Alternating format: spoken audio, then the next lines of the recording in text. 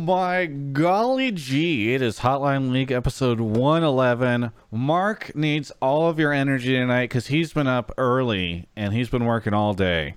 So we're going to get him pumped. Mark, are you excited for this episode? Hey, no. I had an earlier call time. I had to be in somewhere at 9 a.m. this morning. That's before your call time. Oh, extra hours work. Yeah.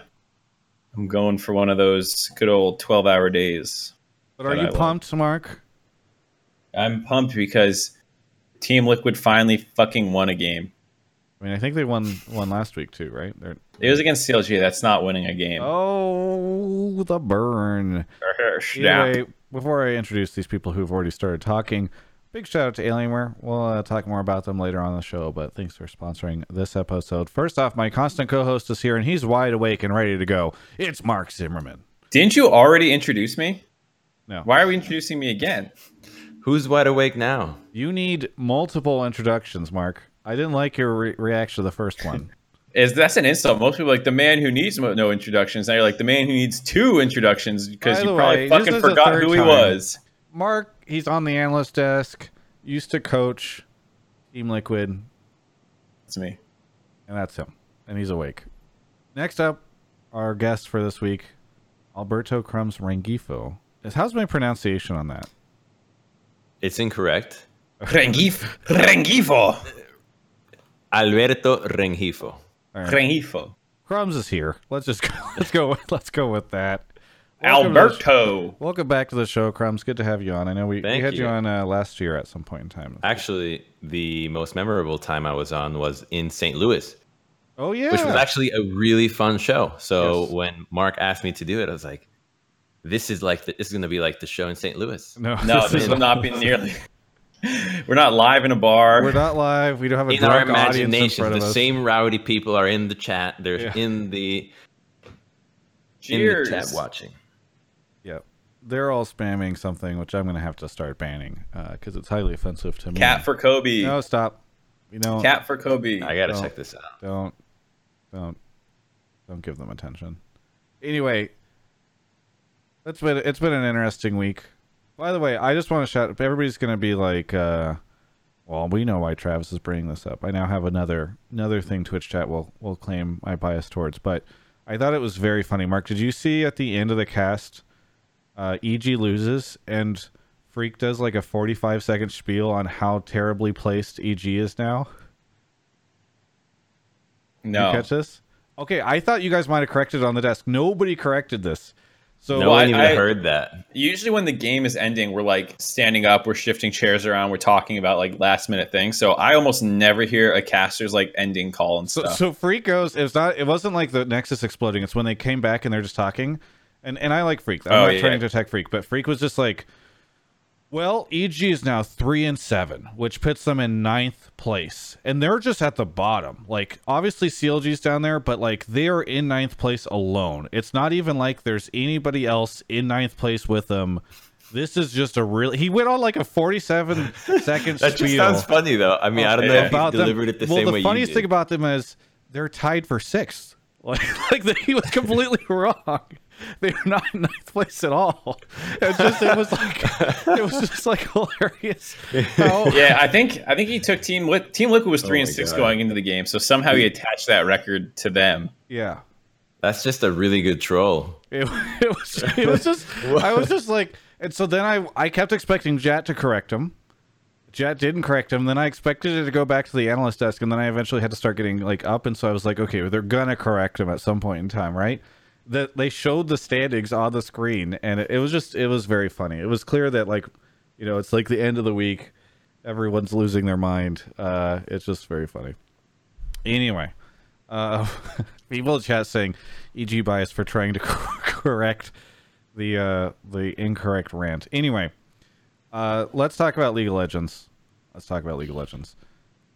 What happened? Mark, you're very excited that Team Liquid won? Sarcastically. It's because I own their stock. Okay. I'm sad that they won actually because I predicted against them and now my record suffered 1 loss. Now my gap of 2 is shrank by 50%.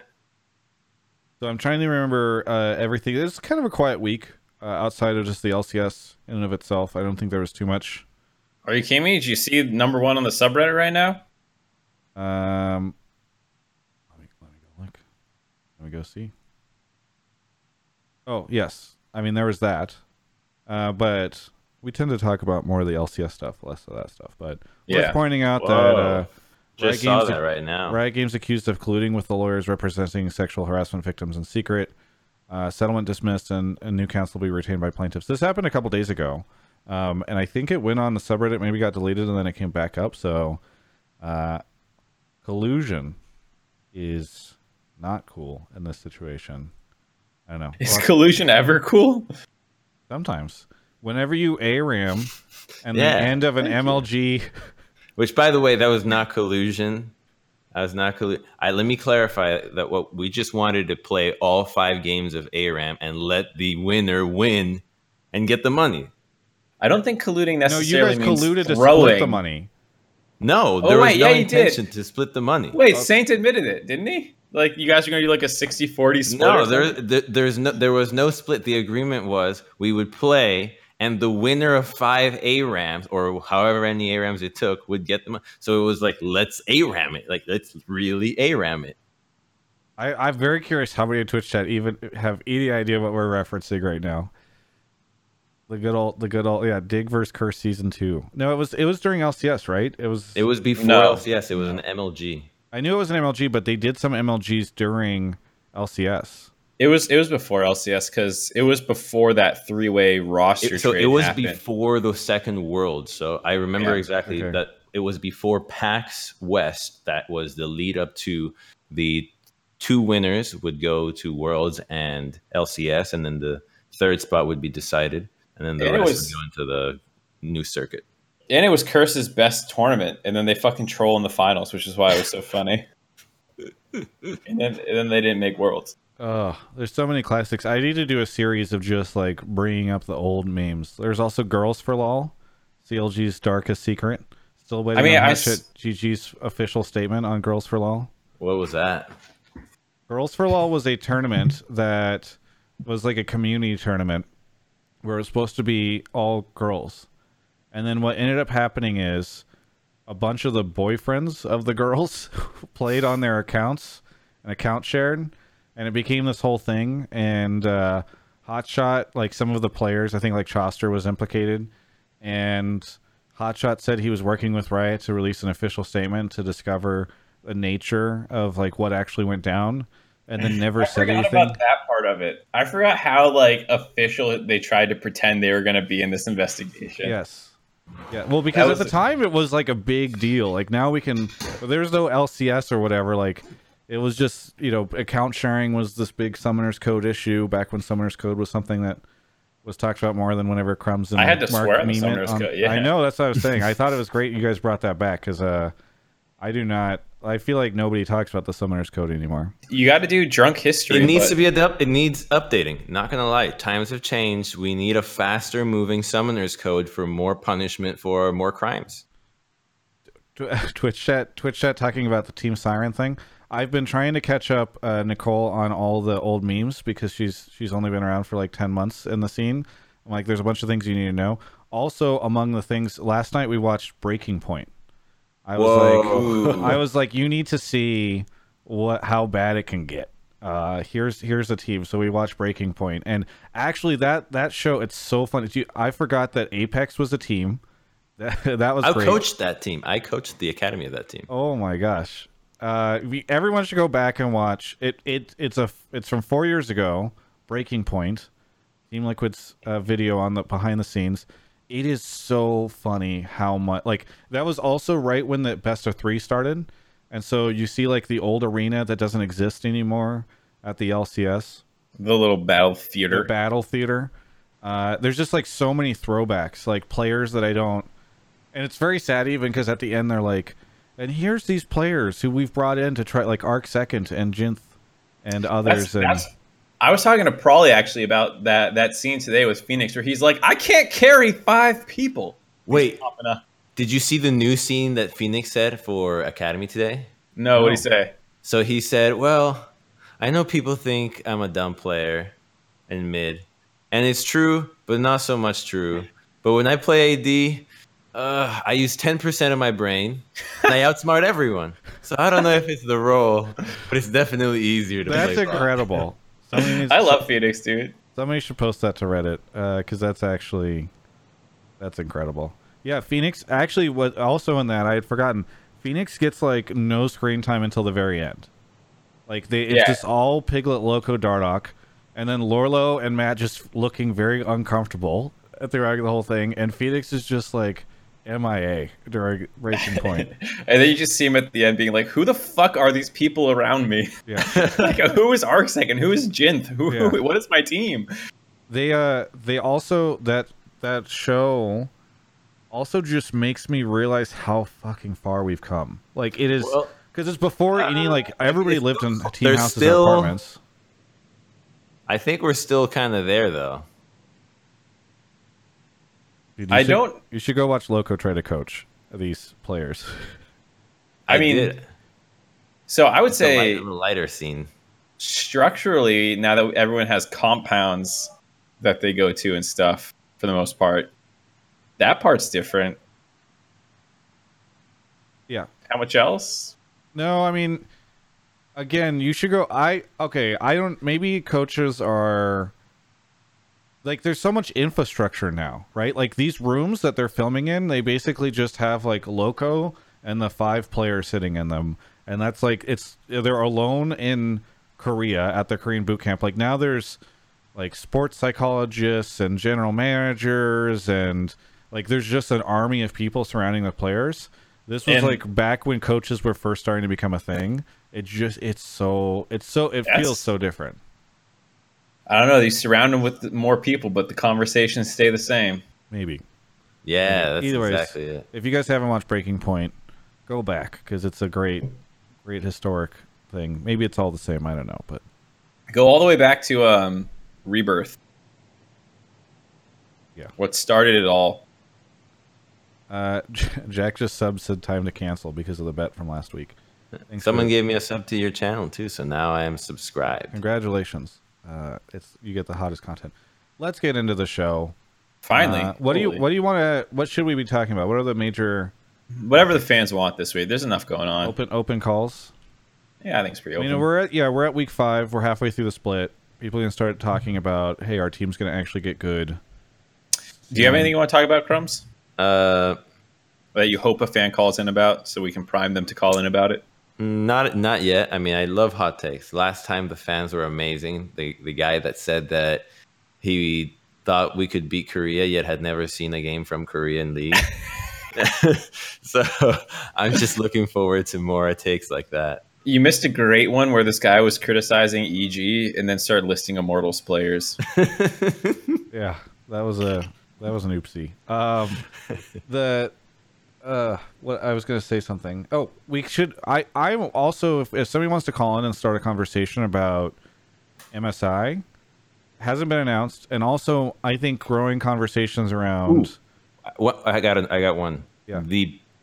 What's going to happen when China inevitably has to play international tournaments but has not played? Well, that's what I was talking about. Is one and can they play international tournaments? So I think previously on Twitter, like 3, actually maybe 4 weeks ago now, I was like, yo, MSI location hasn't been revealed. I'll say it's not in Asia. Now, on the show, I will say the last I have heard, unless they've changed it, I don't think they'll change it, is that it's not in Europe. I can get even closer than that. I mean, if you want, I can say where it is. I just okay. What are you? Why are you? Because I feel bad taking the wind out of Riot's sails on this stuff, but I'm annoyed that they haven't announced it. So if you were to say it, this would be the first place where it's. Yes. Oh yeah, never mind. Man, I wonder where it is. Are you gonna make me go down here for nothing? Jack just gifted 20 subs. Thank you, Jack. Yeah, I don't know. It could be anywhere that is not Asia or Europe. So we got like Antarctica, Australia, Africa. You could have Iceland in there. South America. That's mostly it. Canada, yes. So anyway, but if it's not in Europe, it's not in Asia. What happens if certain players or teams can't get visas? Because that's an issue, right? Like, what if, let's just say it's in a country, as you know, hypothetically, that is not being really excited to have folks from China come over. That's a cat. You're really excited about this cat? He's my sleepy boy. Wait, I mean, I meant to cover. You're worried about the visas, Travis, but I think not every tournament gets every player a visa. No, I know, but you have to. I think there are certain countries that are literally saying you cannot travel from China right now as a means of stopping the spread. Mm. So, Korea here is also getting quarantined too. My buddy's concerned about going back and not being able to come out. Yeah. No, exactly. I'm buying a Bubble Boy outfit. So I think there's actually, and I'm kind of surprised that there hasn't been more discussion about this. I think in part because nobody knows what to say about it, but I mean, is MSI, how do we do MSI if we can't have players come to the host region? Jack says, yeah, I've canceled travel plans for some of my players to Korea. Really sad. I think you're gonna have to just not have them. Like, you do the tournament without, like, let's say Korea either cancel the tournament or because no matter what, their absence, if it's significant, is just gonna kill the prestige of the tournament itself. Yeah. For at least that iteration. Well, because okay, maybe somebody will call it. Mark, I don't know if you want to keep an eye out for a call, but I'm guessing somebody will try to. I mean, have we not talked enough about it already? I think there's a ton more we can talk about it, but maybe we should talk about it. Really? Yeah. He wants to have more people in the conversation. So are we ready? Yeah. Okay. Well, I've been waiting I'm waiting. I've been waiting to do my spiel, but you keep blabbering on. If you guys have never seen the show before, Mark, it's a live call-in show. Come lately? on and join Discord. I just spammed the Twitch chat with the link. When you get there, go ahead and post your takes, whatever it is you want to talk about, in the text channel that says Pleb Topics. Make sure to join Pleb Calls, because if I like your topic, I need to pull you from that voice channel into the waiting room where you'll hang out until it's your turn to come on air. I'll do a quick audio check with you in the waiting room. Make sure your take is still fuego, and then I'll pull you into the on-air room to talk.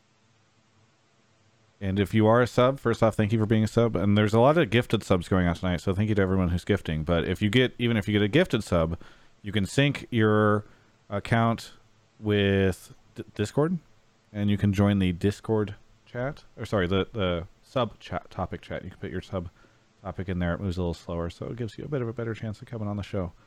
Looks like Mark is already off grabbing our first caller. Thank you to Saint Nerd for 2 months, Surge 2009 for 16, Arrow Tempest for 15. I believe I said Rikiri Riri for 12 months. Thank you for the whole year. Shadow Snipe. Did I say Croissant for the 4 subs? I think I did.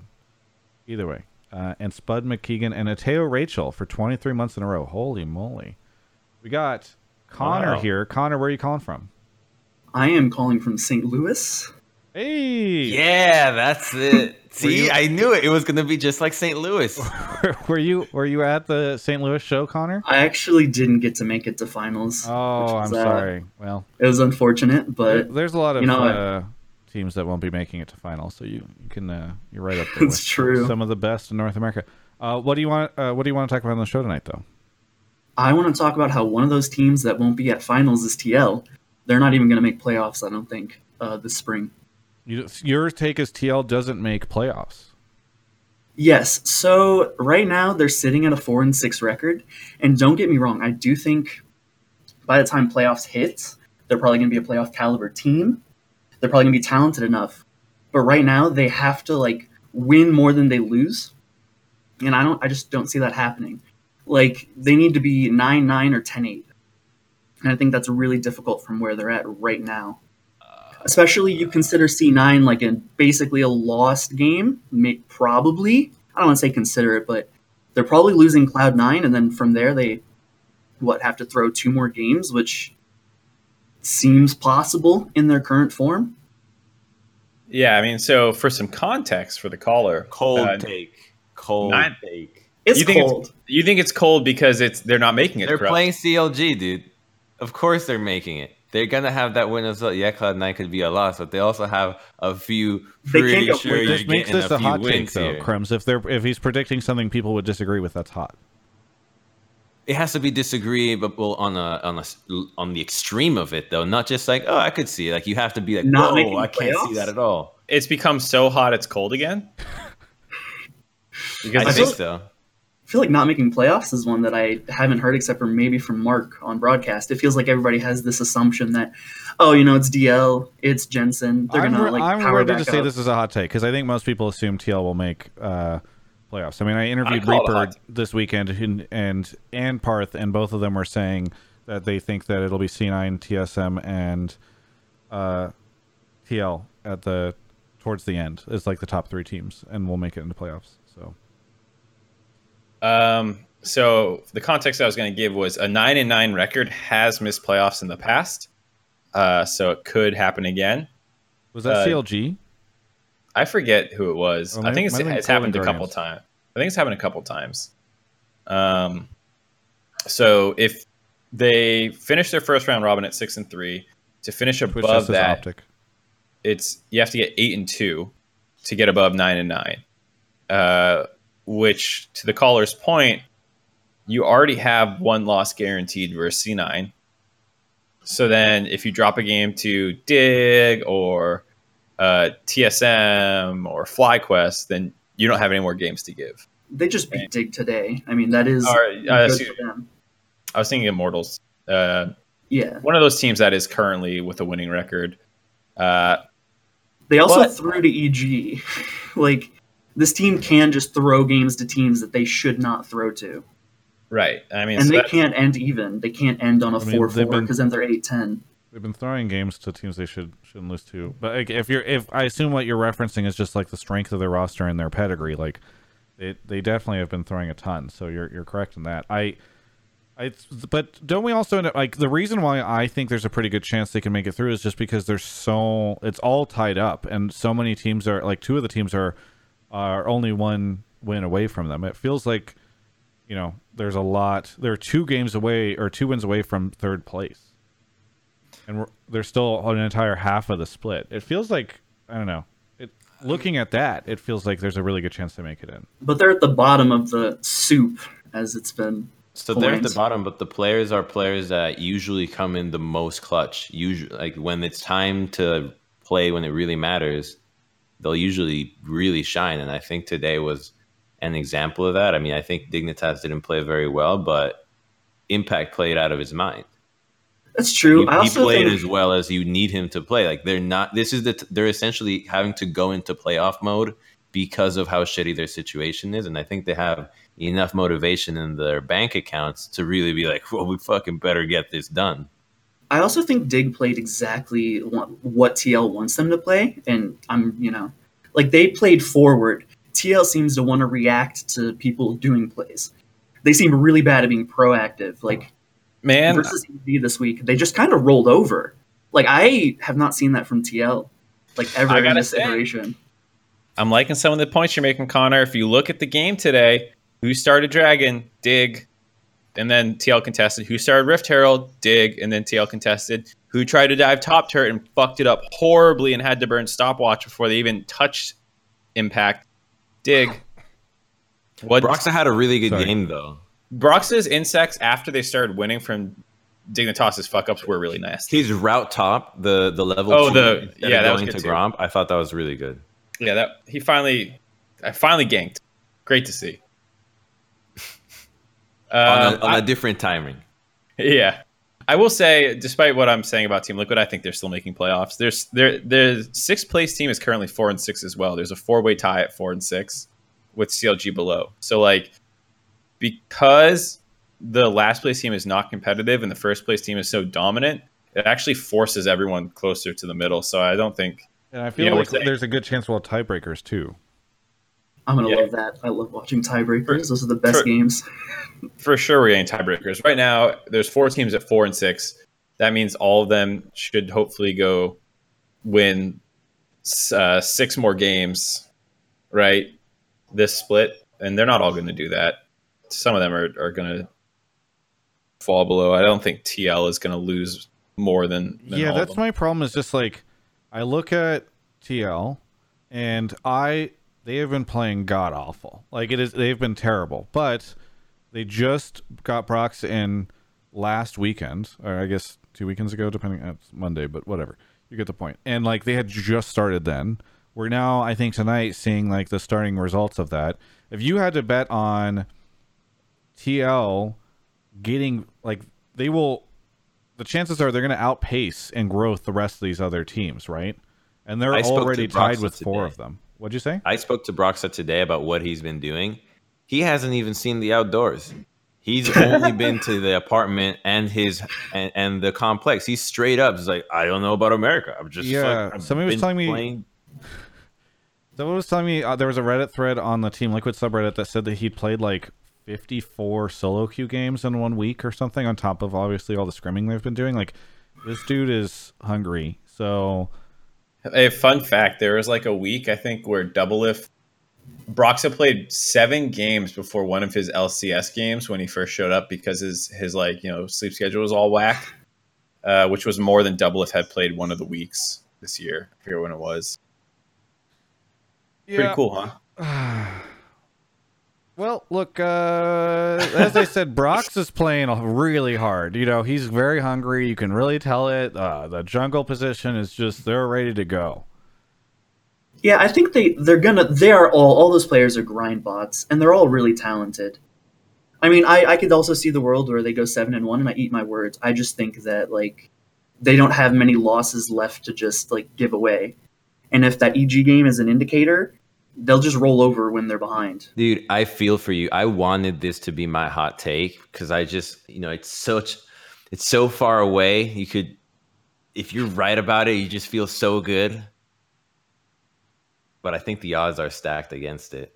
Yeah, I can still see it. Like it's not outside the realm. Like I will say, like, I just don't think it's going to happen. But like they are in a tough spot. They do need to improve. If they don't improve, they are definitely doomed. But I have enough faith in that lineup that I think they'll improve. Yeah, I ultimately will buy in, but I actually think it's more reasonable than you would really give credence to normally. Yeah. Trying to look their next 2 games. I don't know what they are actually. I'm looking. They're against TSM next week. That's gonna be a tough one. Oh man. They're against TSM and 100 Thieves. Old. But oof. Okay. Time's like the clock's ticking now. They got TSM on Saturday. TSM's actually decent, so. Well, either way, thanks so much for the call. Anything you want to say before we move on to the next caller, Connor? Yes. #cat for Kobe. Big agree. Well, he disconnected from the server. I don't know. You gonna try that one with me too? We just lost him. Is that the thing you're trying to ban people from say, by the way? Cat for Kobe. Okay, Mark's in the other call on the other channel right now. He's grabbing our next caller. Let's see.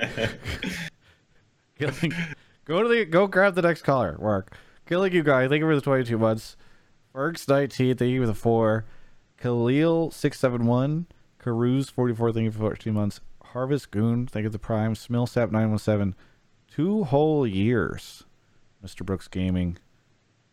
Evo Gioka 10. Jack. Ferber 2 gifted to Crumbs, and Decoy 222. And then 20 gifted subs from Jack. Thank you so much.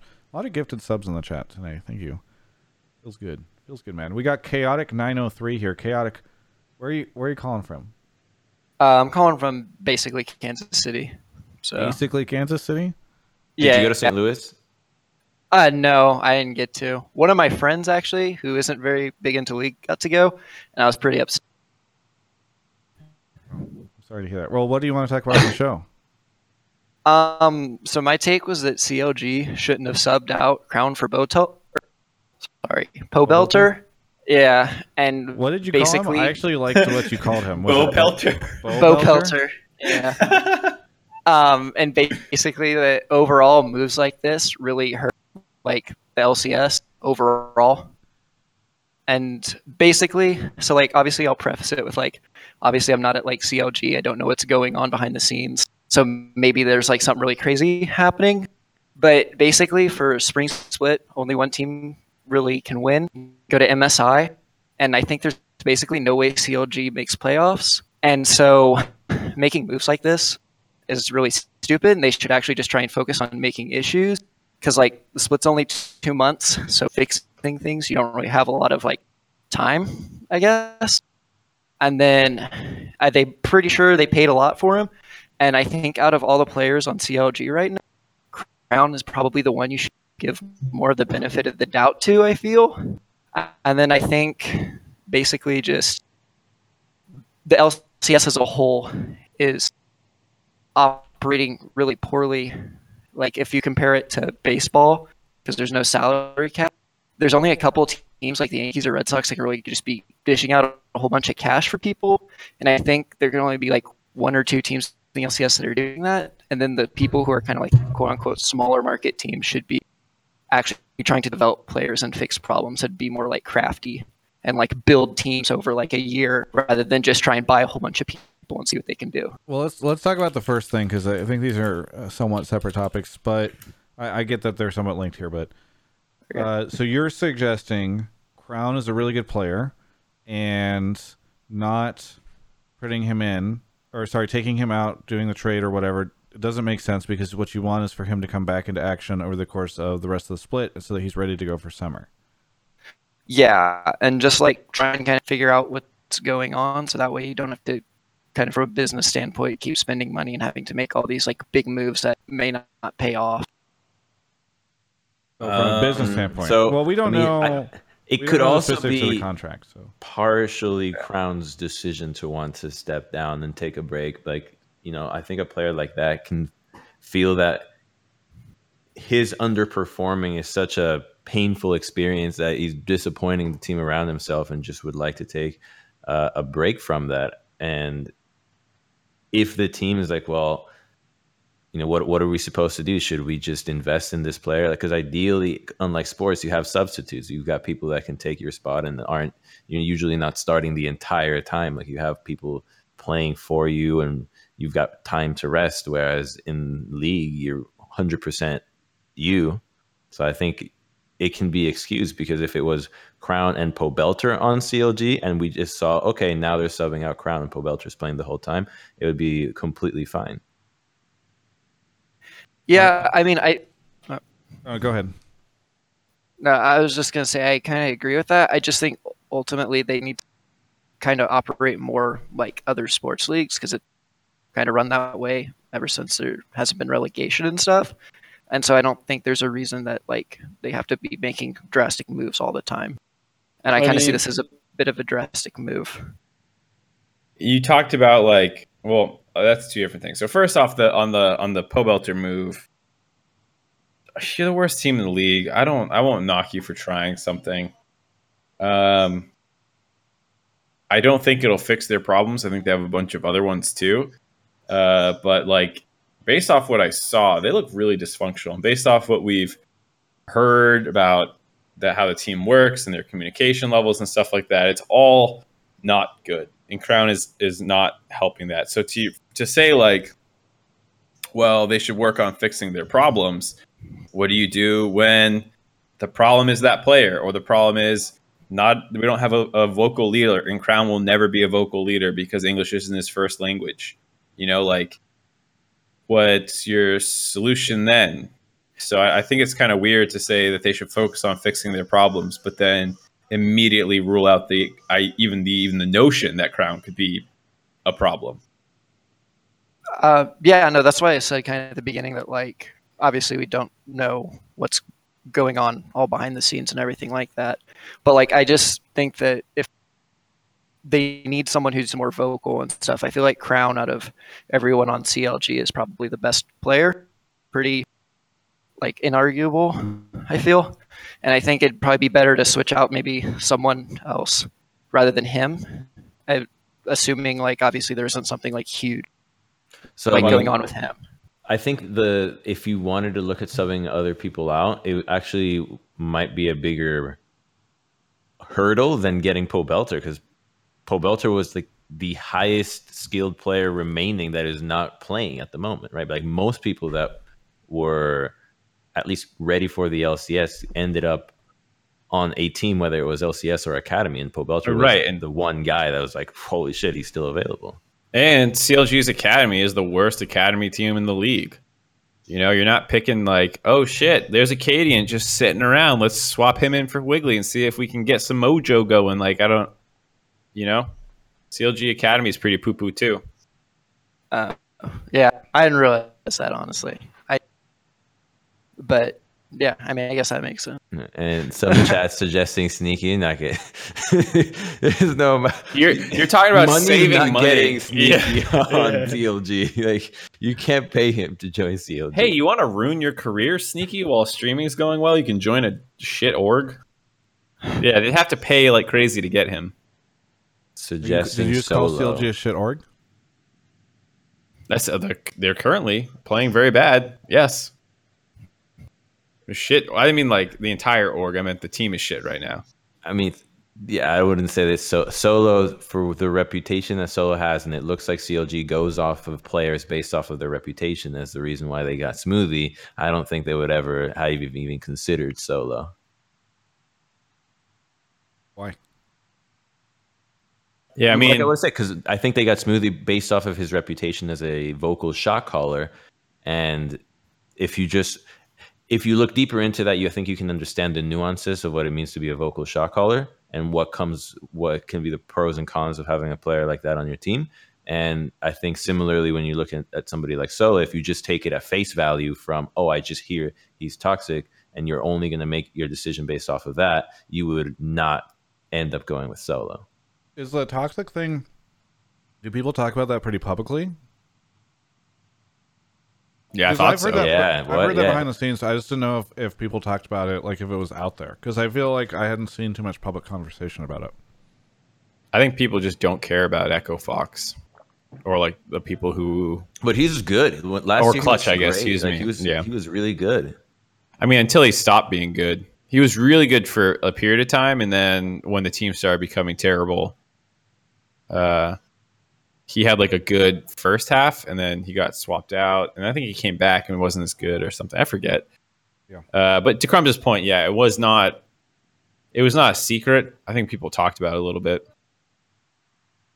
Yeah. Unless we have another call about CLG, Mark, which maybe we do, but I'm kind of curious. Crumbs and Mark, what do you think of Pobelter? Like, if we think, okay, it's not a bad idea for them to bring Pobelter in, maybe Crown wanted to step out. Maybe this is like a good lift for the team. Do we think that it's working based off this weekend? Way too soon. Yeah. Way too soon. And I think it can reach the end of the season, and then we can be like, oh, okay, was that better than the first half or not? But I don't know what expectations CLG even have at this point, because making playoffs seems, I would imagine, is the highest bar, but a really high bar at that. I don't think they'd have to win like all their remaining games, right? Pretty much. Also, they played C9 and FlyQuest this week, the number 1 and number 2 teams, I believe. Yeah, so it's not happening. Yeah, so like Pobelter, I mean, he had an interview today on the pre-show where he was like, yeah, I was hoping it'd be like an anime where I come in and we take down undefeated Cloud9, but then it fucking wasn't. Yeah. But he seemed in good spirits, like, the O2 did not ruin his dreams or anything. I talked to him about it today, and he was just very happy to be on the team, right? Getting the chance to play again. That was the initial bum out from the off season.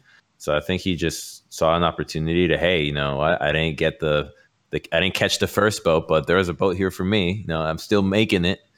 So I think that from that attitude, I assume that it's a long-term play if CLG chooses to to not keep playing with Crown. They just say, you know what, Crown, like we'll terminate your contract, we'll write it out, whatever it is, and we're just gonna stick with Pobelter.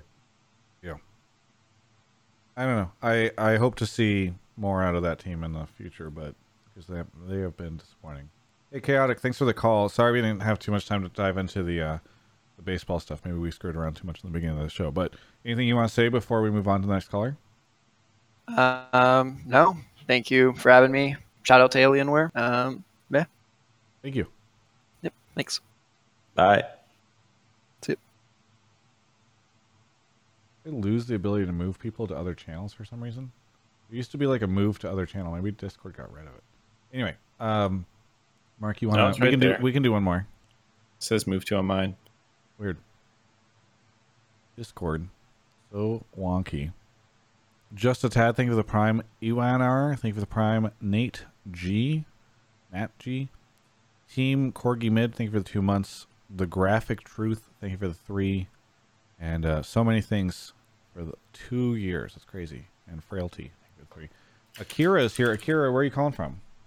I'm calling from San Jose, California, dude. San Jose, California, dude. I can tell by the dude. What would you? What do you want to talk about on the show? Cat for Kobe. Kobe deserve a cat. What would you like to talk about on the show?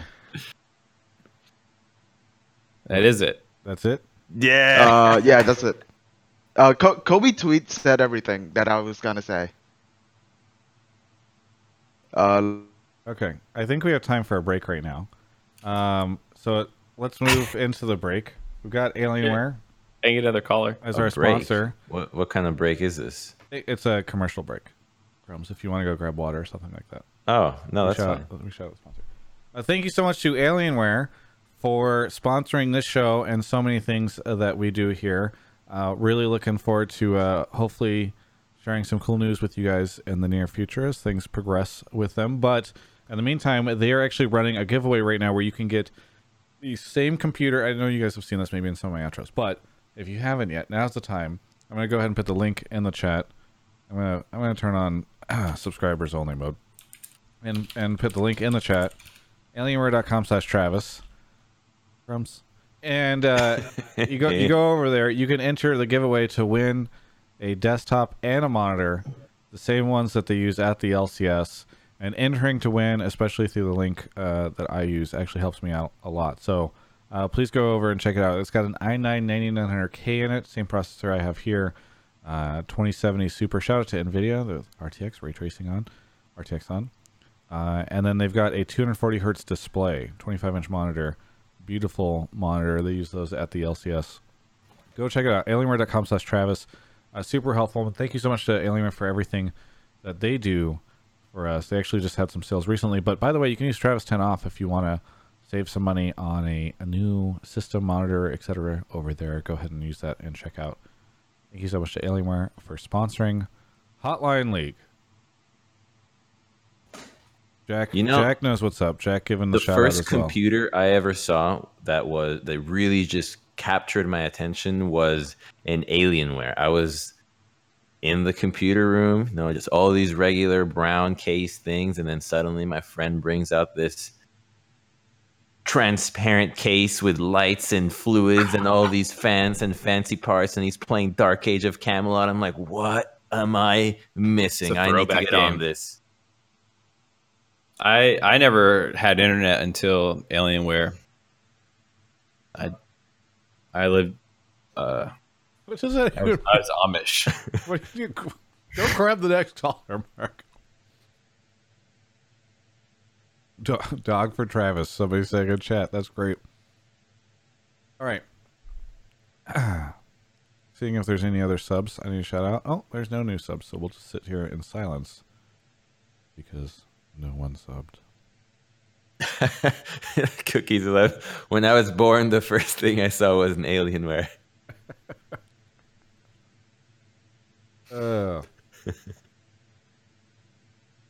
Thank you, Twitch chat, for being so fun tonight. In particular, Dangly for skin. Oh, I see what you're doing there. Where are you calling from? I'm from Winnipeg, Manitoba, in Canada. Canada. What do you want to talk about on the show? I didn't even catch that. Holy shit! I said it in the waiting room to him. He got me. I actually wanted to talk about. I apologize, my throat cold right now if I sound kind of sick, but I want to talk about how EG's roster is probably going to blow up before summer. Yeah, I think that they're just heading in the wrong direction, and as we can see from what Bang was talking about, his teammates.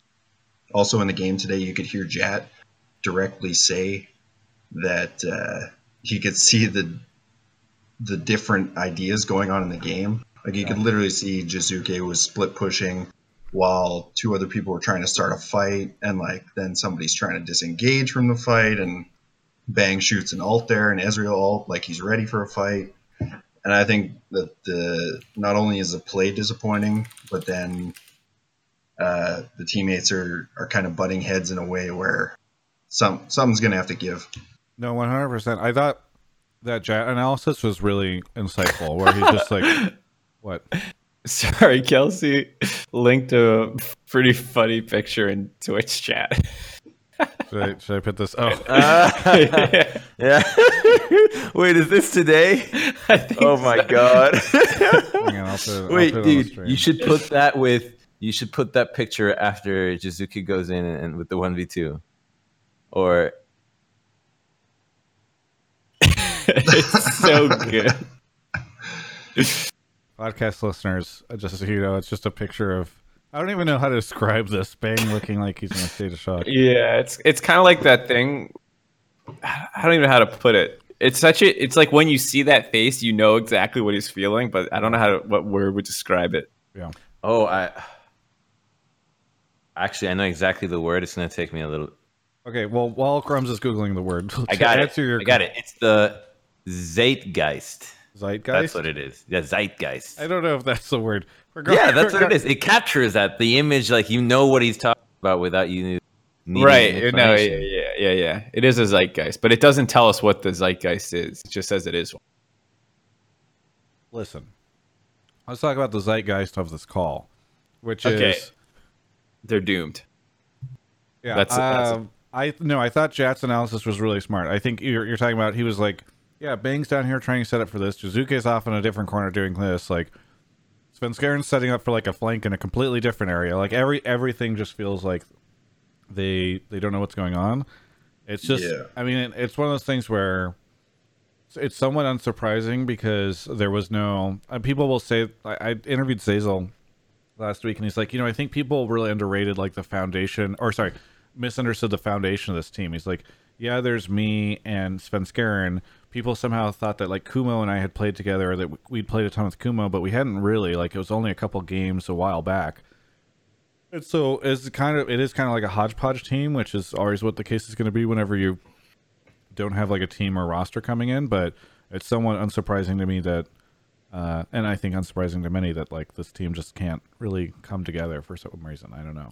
There were moments like they had the other win this weekend, which seemed okay.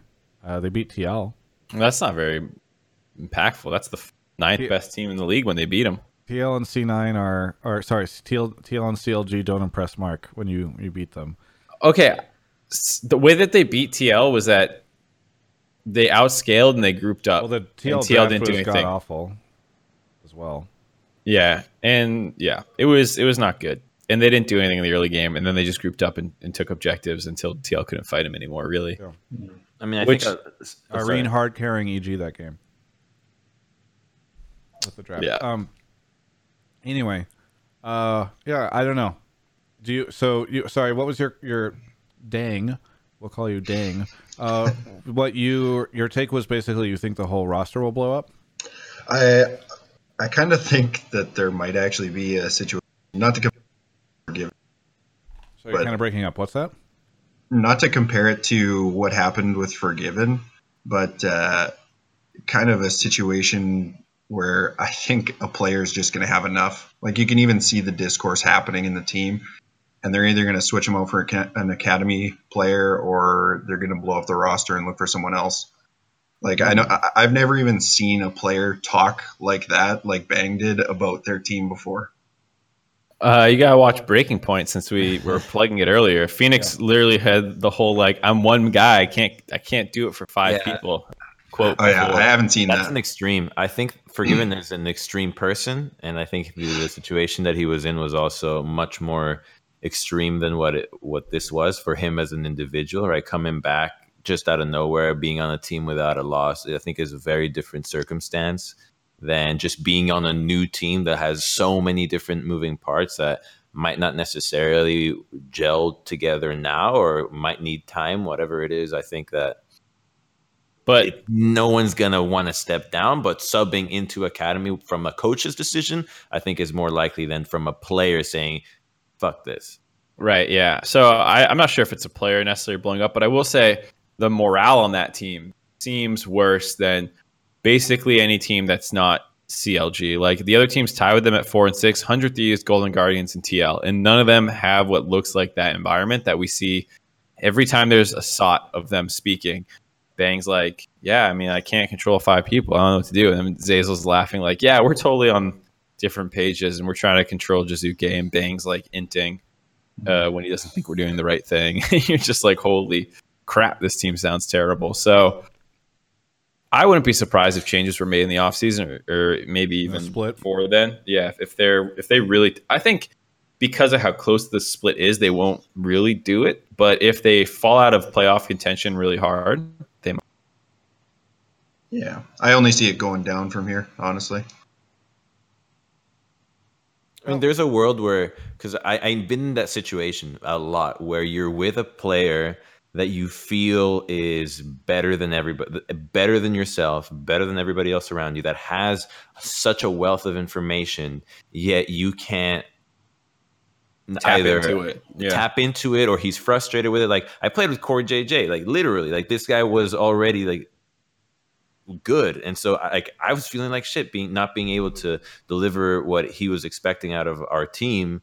And I think that EG finds himself in that situation. Like, how do you satisfy this player that is clearly capable of giving your entire team all the knowledge necessary to become the best team in the league, yet it's coming from a source that might be demanding too much or demanding something that the players aren't yet capable of doing or remembering to do inside the game from a lack of communication. So I think it's just the mixing pot of foreign players being in a new team. And it's something that some teams have learned to avoid, to just say, you know what, we're just going to make sure that there's absolutely no language barriers, as little cultural barriers as possible, and just go from there. And I think it's something that Cloud9 has done really well. And it's something that I think teams are starting to realize with players that are coming from, say, Turkish regions or EU. It's just a little bit easier to manage than the cultural difference of Korea to America. Well, also, if you think about Bang, this is year 2 of him having this experience, right? He came to North America, was on 100 Thieves, 100 Thieves was supposed to be like the super team they built last year. Then it just became a giant shit show. And then now he's ended up here, right? That's a really good point. I think Bang could also be thinking this is a new chance to do things how I feel like it could have worked on the other team. And if he felt like he was too passive on 100 Thieves, maybe he thinks I need to be more assertive with what I want in my team. And if that means maybe taking some actions inside the game that are suboptimal, then so be it. Because I think in his opinion, like he obviously wants to do well. So he's just doing what he thinks would probably get the best results. Yeah, I think he's definitely the best storyline on that team, because it's like we're still talking about 3-time world champion like Bang, right? And I'm just wondering what makes him come back to success. I mean, so it's hard to say, because I think even beyond the Bang issue, like we haven't even, like we're not really talking about the Jizuke issue, which is another one where it's not like, oh, Bang is on a different page than the other 4 guys, which I think, having been through the Piglet situation was, I think, a little closer to that, where like we all spoke English very, fluently. And so, and even Phoenix was a little bit more involved still had that gap, but it did feel like at least Phoenix was closer to Piglet. So maybe it was more 3-2 than 4-1. But this is like 1-2-1-1. You know, like Jizuke is also not on the same page as anyone. Bang's not on the same page as anyone. Zazlin, Sven, maybe, and then Kumo doesn't seem to be down. Yeah, I don't know. So it's a couple steps removed from just Bang. You know. Yeah. It's easy to talk about him though after Kelsey linked that picture. All right. Well, I guess the general take is EG probably set to blow up either before or during the spring-summer split or break. Yeah. Mm-hmm. Dang, thank you so much for the call. Anything you want to say before we move on to our next caller? Shout out to Alienware, first-time caller. I really enjoyed it. And keep up. Thank you so much. Have a good one. All right. On to our next caller. Mark, are you awake? Mark? Hello? Hello? Did we lose you? My internet's being dog shit right now. That's okay. We're ready for the next caller if you want to go grab him. Yeah, I'm trying. What headset do you have, Mark? He has an Alienware headset. It's an amazing headset. Does it have round ear cups or does it have square cups? I'll tell you where you can find out. Alienware.com/Travis. Or you could just say, aren't you well versed with every product in the alienware.com/shop? I am, but alienware.com/shop. I am. Yes, they're round. They're round, but they have kind of like a slice in the front. Okay. Yeah. Okay. It's like a little vent thing. We have another caller here. EV Fighting is here. EV, where are you calling from? I am calling from Austin, Texas, basically. Austin, Texas, basically. A lot of basicallys tonight in terms of where people are coming from. I'm probably going to South by in a couple of weeks, so maybe I will see you there. I love Austin. What do you want to talk about on the show? All right. Well, I came to talk about how the best team in the world right now, and they could beat any team in a best of 5. Cloud9. Cloud9 is the best team in the world today, and they could beat any team in a best of 5 today. I'm not saying like that they will be at MSI necessarily, but I think in form right now, they're the best.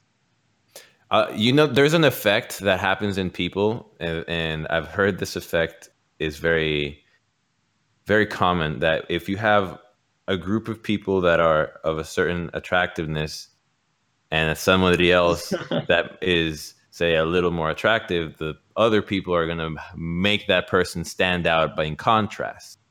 And I think that's what you're going for here with North America and Cloud9. Yeah, it's good, but the things around it are bad. And so you're like, whoa, it's so good. It's the best. I think actually a big part of how this works is North America isn't the only part of the world getting question mark pings right now. I wouldn't be saying this if G2 wasn't 1-3 in the past 2 weeks. I wouldn't be saying this if LPL was actually happening. I wouldn't be saying this if Korea had been performing well in the last few years, and if they weren't either not fighting around Drake cooldowns or completely just doing random shit in some games right now. I think no one's doing very well compared to where they were at the end of last year, but C9 is currently looking like the best team at playing the Chinese style and playing the FPX style, because that's clearly what they're imitating, because no one in the LPL is doing it. G2 swapped their mid and their bot laner, and Caps is struggling, and they're working to adapt to it, and they could switch back, but against the G2 we've been seeing the past few weeks, I don't. What were you laughing at, Crumbs? Some guy saying Cloud9 is a 5'9" dude among a group of midgets. Sorry, caller, did you get cut off? Or did you have more? No, that's about all. For Mark, what's your take on this? I think the caller makes about as good of a case for it as he can by highlighting the fact that he's talking about right now, LPL isn't even playing. So those teams, in theory, shouldn't be good if you took someone from there to play against C9. Or, yeah, C9. He's right that G2's struggling. Jesus Christ. And, oh, poor Mark. You're choking harder than Team Liquid. What's going on? Choking harder than Team Liquid right now. I need a drink. Someone else finish my. Yeah. Okay. That's true. Here, yeah, I'll so he's finish my saying thought. for the time being, right? The evidence suggests that Korea doesn't really know what they're doing. Yeah, LPL is a non-factor, and EU is clearly not having a defined champion, and you can obviously count out all the minor regions. So we're kind of assuming that the North American region is being elevated by default, and because everybody else is also in trouble, well, Cloud9 is clearly looking good here. So, I'd say it's a fair assessment that they could do well internationally right now. Right. He made as good of a case as you could make for it, and I still don't buy it. But ultimately, Korea historically has not done as well recently. The style is very aggressive and looks great. They're basically number one in every stat in the world right now. We had a segment talking about that this weekend. But yeah, I still don't buy it. I still just can't believe it. And it's really nothing you can say to refute it other than North America is so bad they're not getting challenged. There's 4 teams at 7-3 in EU, which means teams are challenging G2 because they're good. And yes, losing to Shulk is a pretty big black eye for G2, and pretty awful. But some of this other stuff I think is not the same. So if Team Liquid was on form and we hadn't seen them be the 9th best team in the league, and they came in hot looking like they haven't really missed that much of a beat from summer, and then C9 still did this and they were 10-0 and they've beaten Team Liquid and all this other stuff, I would maybe buy this take a little bit more. But just because we know the best team, what has been the best team in North America for 2 years just hasn't shown up this split, it also defeats the point a little bit where, if we were just, I can't buy it for that reason. Though the reasons the caller gave were very good, or as good as they can get. What do you think, Crumbs? Are you buying the callers? What are you selling? Oh no, I still stand by the funny points. I think just the 5'9" dude among midgets here. We need to see real competition. I just don't think that. We need to see Team Liquid show up. Let's see the old Team Liquid come back, or TSM, kick it into high gear and see what they're all about. No other team is clearly on the same page, and historically, all the other regions get their shit together. Counterpoint: we don't. If you drop, it's been 9 years of being scarred by it, so I'm gonna be playing it. To the caller's point, he did say today, so you don't get to go and say, oh, these teams have a chance to get it together for Worlds. You're taking them right now, teleporting them into Summoner's Rift. Okay, sure. Yeah. All right. If it's now, I still don't agree. Yeah. I still feel like in a best of 5 against SKT right now, they still lose, or Genji or whoever. I just want to throw this out there. If you place the best team in the world in North America, wouldn't they just be stomping everyone else and seem like they're on an entirely different level? Which is exactly what C9 is doing right now. Wouldn't they be making the rest of the LCS look bad? Yes, but you're missing the key part where they weren't from North America originally. I see. Okay, fair enough. If you took a 6'2" dude, a 6'4" Swedish, can we stop talking about beautiful man, rowing man? He rows. Yes. Yeah, he's just this gorgeous man. You put him around, in the 5'9" dude situation again, you'd still be like, wow. But he's still the 6'4" guy. Evie, any rebuttals to any of this? Well, I do think one point we can all agree on would absolutely dominate right now in an international tournament if it was played cross server where they just had everyone log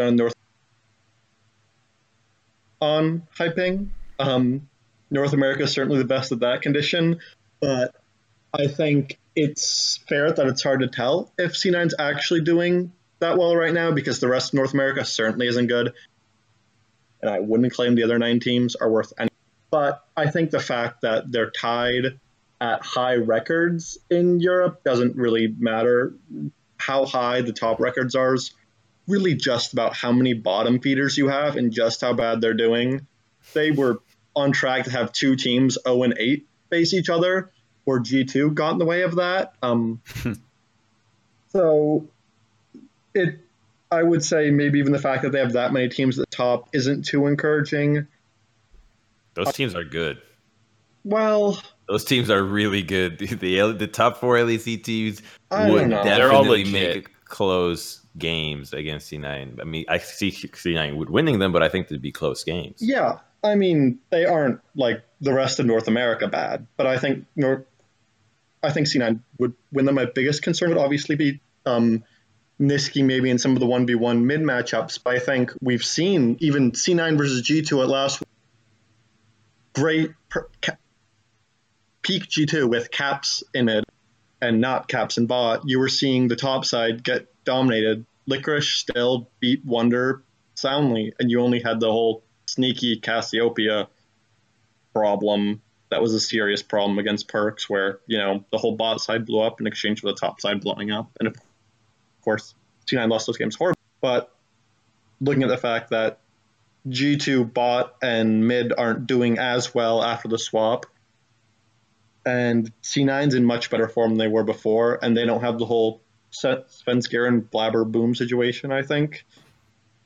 C9's definitely stronger than they were at Worlds. G2's a lot weaker, and they would obviously be the main point of competition. Evie, I gotta say, if you can wrap up your point, because Mark is he's falling asleep, I think.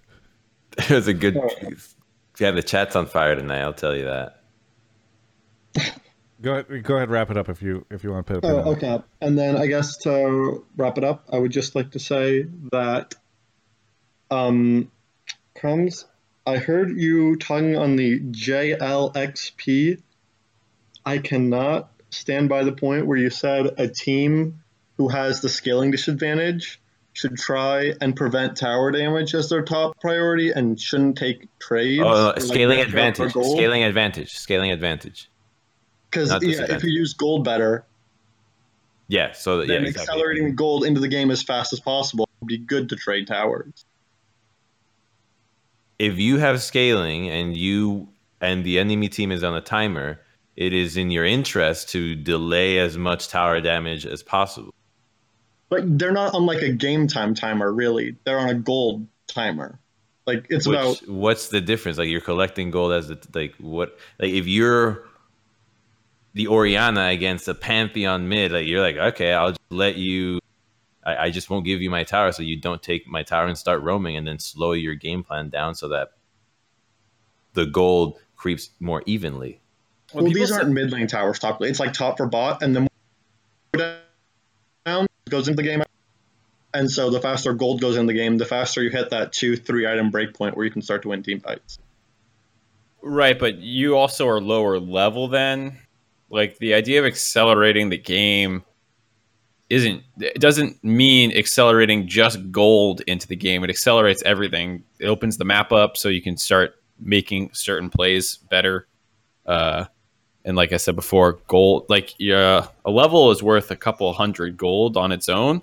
So even if you're fighting at like level 8 or 9 now, and you have a little bit more turret gold, that's not like, you've actually reached level 14 Ornn. You're still not 14. You still don't have your masterwork items. And it's not worth the pressure on mid. Like, if you give up the mid tower, trade mid, like let's say mid for mid, it's like, okay, yeah, you now have more gold and you're closer to your item, but now the roaming champion is going to just mess your lanes up while you're stuck farming. Yeah, if you don't have pressure. If they have 1-3-1, suddenly it's like, oh, these are way better for the 1-3-1 team who's trying to accelerate the game or something.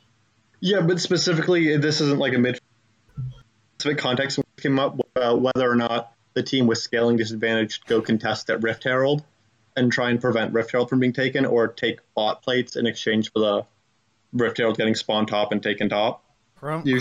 Crumbs thinks your take is gnarly, dude. He's doing the gnarly emphasis. Really? Because that looks a lot like the hang up emote. Evie, either you want to shout out before we move on to the next caller?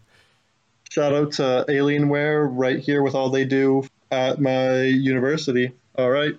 Whoa. Thanks so much for calling in. All right. See ya. How we going? All right. On to I appreciate actually, Mark, I was thinking about this the other day. It would be kind of fun to do a couple calls at some point in time where people challenge us, because like one of the things I actually kind of like that the caller, even though I know Twitch chat was like challenged Crumbs on something he said on one of the on Jat's podcast, because I kind of think it'd be fun to have a segment on here where people who, you know, there's all those people that complain at us on Twitter or YouTube or, you know, disagree with something, try to lecture us. I think them coming straight at us about something would be kind of fun. Yeah, but we're like, I think another aspect, even if we're wrong, we're used to arguing bullshit, and there's a chance that the other person is not. Like they're just might just be smarter, but yeah, I'm won't not be saying able that to come we on would really show who the debate. right answer is. I just want a chance to look even more right. What I was gonna say is, people have tried to do this where it's more opinionated takes, like the people versus LS, or like the people versus Thorin. I think they did a show together once about something like that, and like most of the shit was pretty just weak because people, believe it or not, orating is a more difficult skill than people think. And so even if to Crumbs' point, even if someone does make a point that's correct against us, if they can't make it saliently, I can't even fucking speak just to prove my point. Yeah. I speak for a living. I speak for a living, and I fucking bumble over my words all the time. That you crush it's them pretty with tough. your incredible oratory skills, Mark. Exactly my point. I think I'm actually proving my point more than you think I am. You're not. You just stumbled in your description of how to handle this. I'm saying I speak for a living, and even I fuck shit up all the time. Yeah. Well, his question, I think, had a good point to it, where I think it was an opportunity to learn that there is more to the game. Like when you're opening up the map by trading gold, which inherently means turrets are going down, the game state is also changing, which adds into the equation of accelerating the game. Yeah, I think it's just a general term that was getting misunderstood, because accelerating the game makes you think late game's coming faster, and it's like it is, but so is mid game and all the other things that come before late game, like we were talking about. It's a good topic, though. I agree. Well, let's move on to the next caller. Mark's gonna go grab them right now. Let's see, a couple of shout outs. So Connor, the earlier caller, sent $1. Thank you. Suck, thank you for the 2 months. Dot 145, Quiet Pirate, Just Azrael Reborn for the 2 months. And Elder Ridge, tier 1. Then Kyle0808, 25 months. And then gifted 10 subs. Thank you so much. And Clamps42 and Soy Sauce Hero. We got Insaya here. Insaya, where are you calling from? I'm calling from Fullerton, California. Fullerton, California. My rival city as I went to Long Beach State, and Fullerton was nice. As much of a rival as we were ever going to have. What do you want to talk about on the show? My take is FlyQuest will make Spring Split finals depending on Viper's performance and if the rest of FlyQuest continues to perform at their level. Also, I'm going to say at the beginning, I believe at the beginning of the split, I was on Hotline League when you had Kelby May on, and he called me crazy for thinking FlyQuest to be top 3. So, yeah. But you still could be. We're only halfway through. Yeah, we're only halfway through. So was your take they'd finish the split top 3, or that they would come out top 3 in playoffs? Like they would. I said finish the split top 3. Okay, so playoffs is different. But so the points I have to make for FlyQuest making it to the Spring Split finals in general is because I want to focus on Viper, but I'll go through the rest of the team really fast. Paravivo obviously is just having the split of his life right now. He's just being a dominant mid laner that FlyQuest has not had, I believe, ever. Even when they had Pobelter was good Spring Split, but he was just not consistent in summer at all, and that's when FlyQuest had a really bad time. Santorin is looking like his Spring Split form. He's not just perma-picking Rek'Sai every game. He has his gank proximity back up, and they look more cohesive as a team in whole. Ignar has been a support FlyQuest has never had. FlyQuest has never really had a good, consistent support either, in my opinion. 8 unique support picks. He's been picking Rakan recently, but it's been working out very well, and Wild Turtle's always just a consistent ADC for FlyQuest. Viper, though, so I've written down all of the games so far for this season, his KDAs, and like my opinion of how Viper played through each game. When they started off the season, he played as Riven, of course, and carried pretty hard 8-0-5.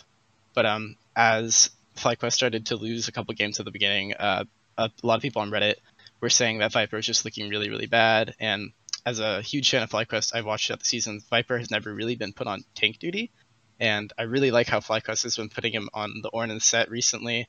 The Ornn game versus TSM, of course, Scaling won them that game very hard. They have a really bad early game. But I believe with Viper, his most recent games on set, he's been doing very, very well, and on Ornn as well. In general, I think people are kind of underestimating him because of his bad carry performances at the beginning of the split, but he's proven in the past he can be a powerful Aurelia and Aatrox player. He won a lot of the games in Spring Split last season for them, and he's continuing to be on an upstride right now, and I believe FlyQuest will continue to make a huge gap between the other teams below them and make it to Spring Split finals. There we go. Did you read that off of a pre-prepared paragraph? Kinda. I wrote down some notes because I wanted to be better this time. Well, hey, I killed it. Yeah, no, I appreciate that you came with a well-structured argument. And not only was it well structured, I agree with almost all of it. It's again, I think you've made the best case you can. I'm not sure I'm buying it about them making finals, but I pretty much agree with everything you said. I think Viper is a big question mark. He's solo won them a game on Riven, and he solo lost them some games. We all know the Mordekaiser one. There's also a Camille game he played that was really sus in team fights. If you watch, he just missed a ton of skills. There was another one that I'm blanking on right now where his losses were Camille, Aatrox, and Mordekaiser. Yeah, so there was an Aatrox game as well that was pretty bad. But I think he's even had some sketch ones even in wins. So I think you're right about the tank duty thing, especially if we're going to a Cinder Hulk being more common in the top lane. Beyond, I always say Cinder Hulk, but I mean Sunfire. Being more prevalent in top lane beyond Ornn, that could be good for them. I don't think Viper is a tank player, which no Riven player is a tank player. Yeah, exactly. Compatible. Yeah, so like I don't actually think he's a tank player, but PoE is great, like you're saying, and Turtle's been having a good split. Ignar's great, and Santorin's great. So like if it's just a stability point, then yeah, maybe it is good overall if top lane is a little less volatile in some of the matchups, or even if it's like set and more bruisery. Yeah, I agree with all that. I just think TSM, TL, and C9, they got to be better than 2 of those 3 to make finals, and I'm not sure they can come, 2 months from now. It is still a long way away, basically. I want to believe it, because if they get to finals, how many trees have they planted? Like, are they saving Australia single-handedly? Yeah. I was glad to know that they're going to Australia. Yeah, I pressed hard for that information because it's like, listen, if you can't be imagine if you're claiming that you're planting trees and then you're not doing it, right? And then you're lying. I needed to know. That's the twist at the end. They're like, actually, we're even more evil than evil geniuses. We just got you all to believe we were planting trees. What a twist ending! Yeah. They got power of evil. The foreshadowing was there. Yeah, exactly. We knew all along. And Saya, on top of everything that these guys are just mentioning, how confident are you that the player, like this team, can hold up in a best of 5?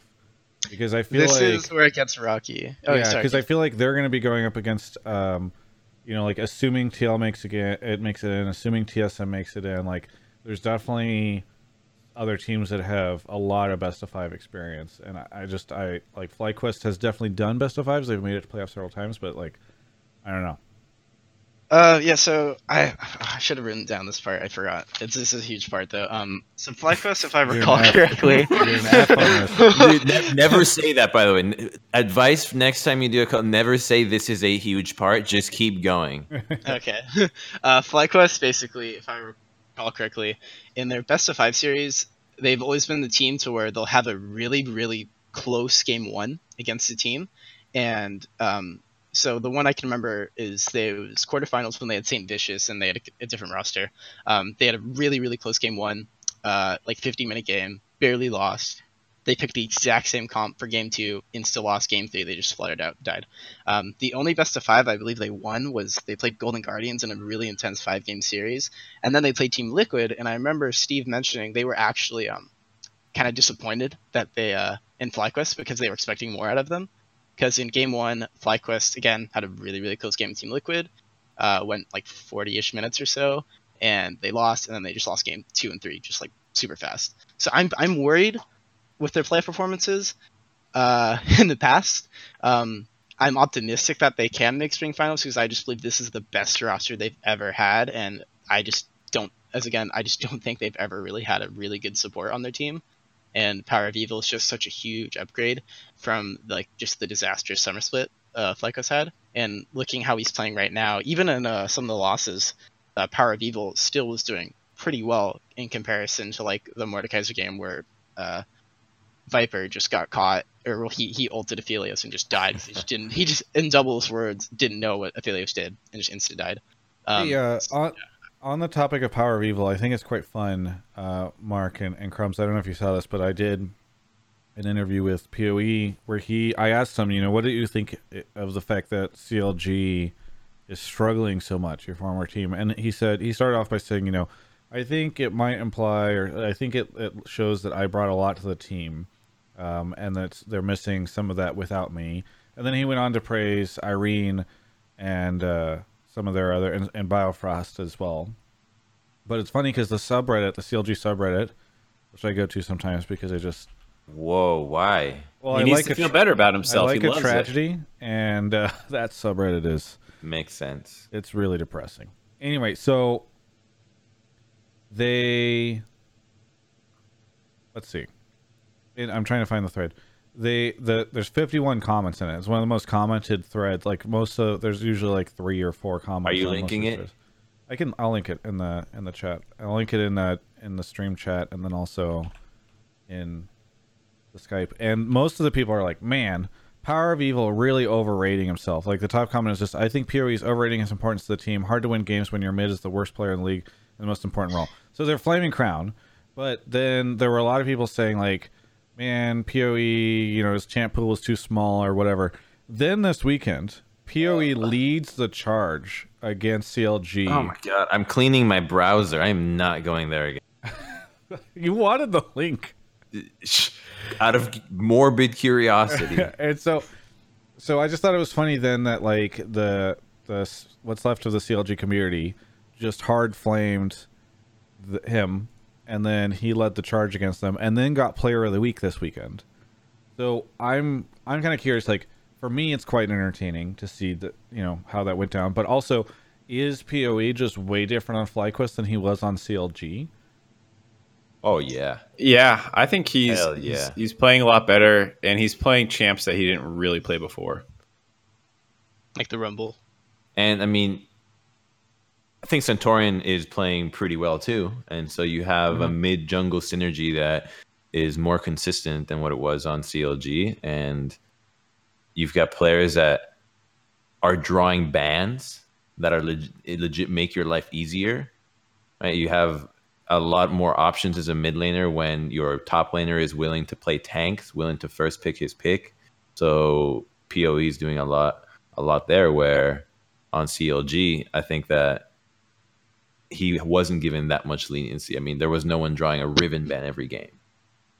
He played Diana too, and I think I think it's worth pointing out too, like Crumbs was saying, that playing on a better team does allow you to play better because there's less of a focus. And I don't think anyone was that great beside him. Whereas Ignar's like incredible, right? So like, as much as we're talking about how great PoE is, Ignar was also the highest, I think it was kills and assists player at 15 behind the C9 guys. So Ignar has been really aggressive about getting stuff done in the early game and helping the team out, which as much as I think Biofrost is a great player, I think Ignar is probably second best support in the league right now behind Vulcan. So he does have more helping him, but that unlocks him to then be better. So is the CLG subreddit correct when they say PoE is overrating his importance to CLG? I mean, Is PoE correct in saying that? I didn't watch the interview. I don't watch your shit. The quote is just, "I brought a lot to the team. They're missing certain stuff now." I mean, you can literally say that about anything, by the way, of any relationship between two people, regardless of what the circumstance is. There's a lot I brought. Now they don't have that. But yeah, I'm asking in general, do you guys think if... But then you also said in the interview... I know you guys are just giving me a ton of shit. But you also said in the interview he talks about other people like Irene and Biofrost. Secondly, if Dash was on the desk and he does this thing where he slams his cards down and then does his like emphatic gestures, because that's how Dash talks. And he went to you guys and say, "Now, Mark, I want to go to you. Did PoE on his time on CLG bring a lot to the team? Do you think they're missing certain stuff now?" You wouldn't go, "Well, Dash, I didn't watch the interview," and Crumbs wouldn't go, "You can say that about anything." Well, this isn't the LCS. Yeah, I was about to say, do you? Yeah. I know, but I actually want to know your opinion on this topic. Was PoE a big part of CLG, or is he overrating himself? I'm in pajamas right now, dog. I don't give a fuck. I don't got a control room full of people ready to chow down on me if I don't. I don't get to know. We answered. No. Right? Okay. That's what we said. We don't. Wait, the question is PoE bringing stuff to a team, right? That's the question. Like, what is he bringing? Is he overrating himself? Is the question. Is PoE overrating himself based off that one snippet of an interview we didn't watch? I don't think so. No, I don't even think PoE is thinking about CLG. Why would he use any energy to think about CLG right now? Yeah, Travis. Like, what? Why does he give a shit? It's like it's gone. It's like literally being in a relationship and then you just left someone and you're happy in a new place and you're like, "Oh, why are you asking me about this shit? Like, I moved on. Let me enjoy what I'm doing." I'll link you the interview after the show. Won't click that. And Saya, have we answered your question? Oh wait, the main question was, we think that Saya thinks FlyQuest will end up in the finals. Mark and Crumbs, will FlyQuest end up in the finals?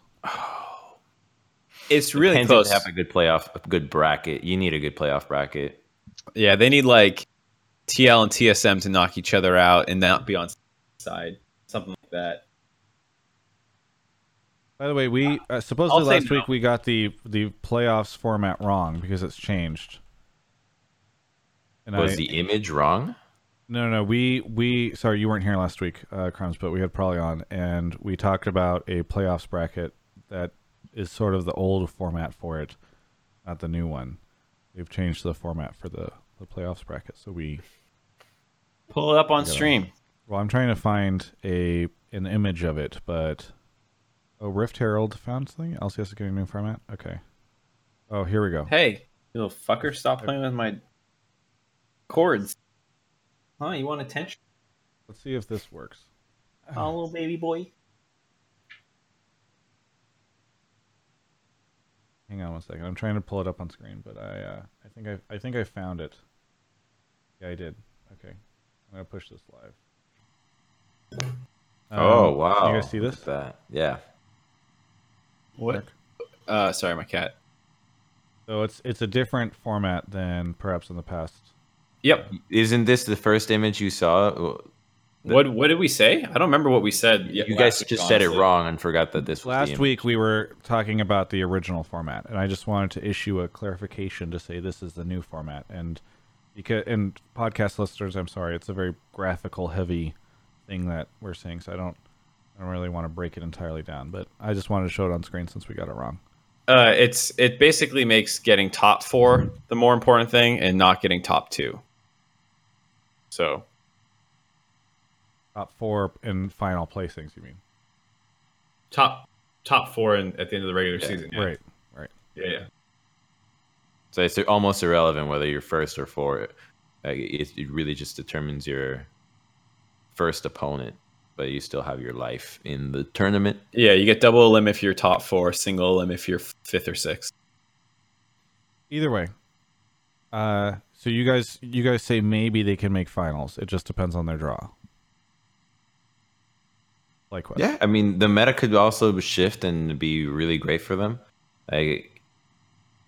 There's a chance that this team gets ahead of the curve before somebody else. I wouldn't be surprised. They have shown a willingness to experiment with picks on either in mid, picks for Viper. So I think that if the patch is right, because there's always a playoff patch, and because it's with every team, right? You need the right conditions, and I think that for FlyQuest they will need it. But just on raw power, you're not going to say they're going to make it just because they have taken some losses that are still really suspicious that they shouldn't have made if they're a team that would already be at finals level.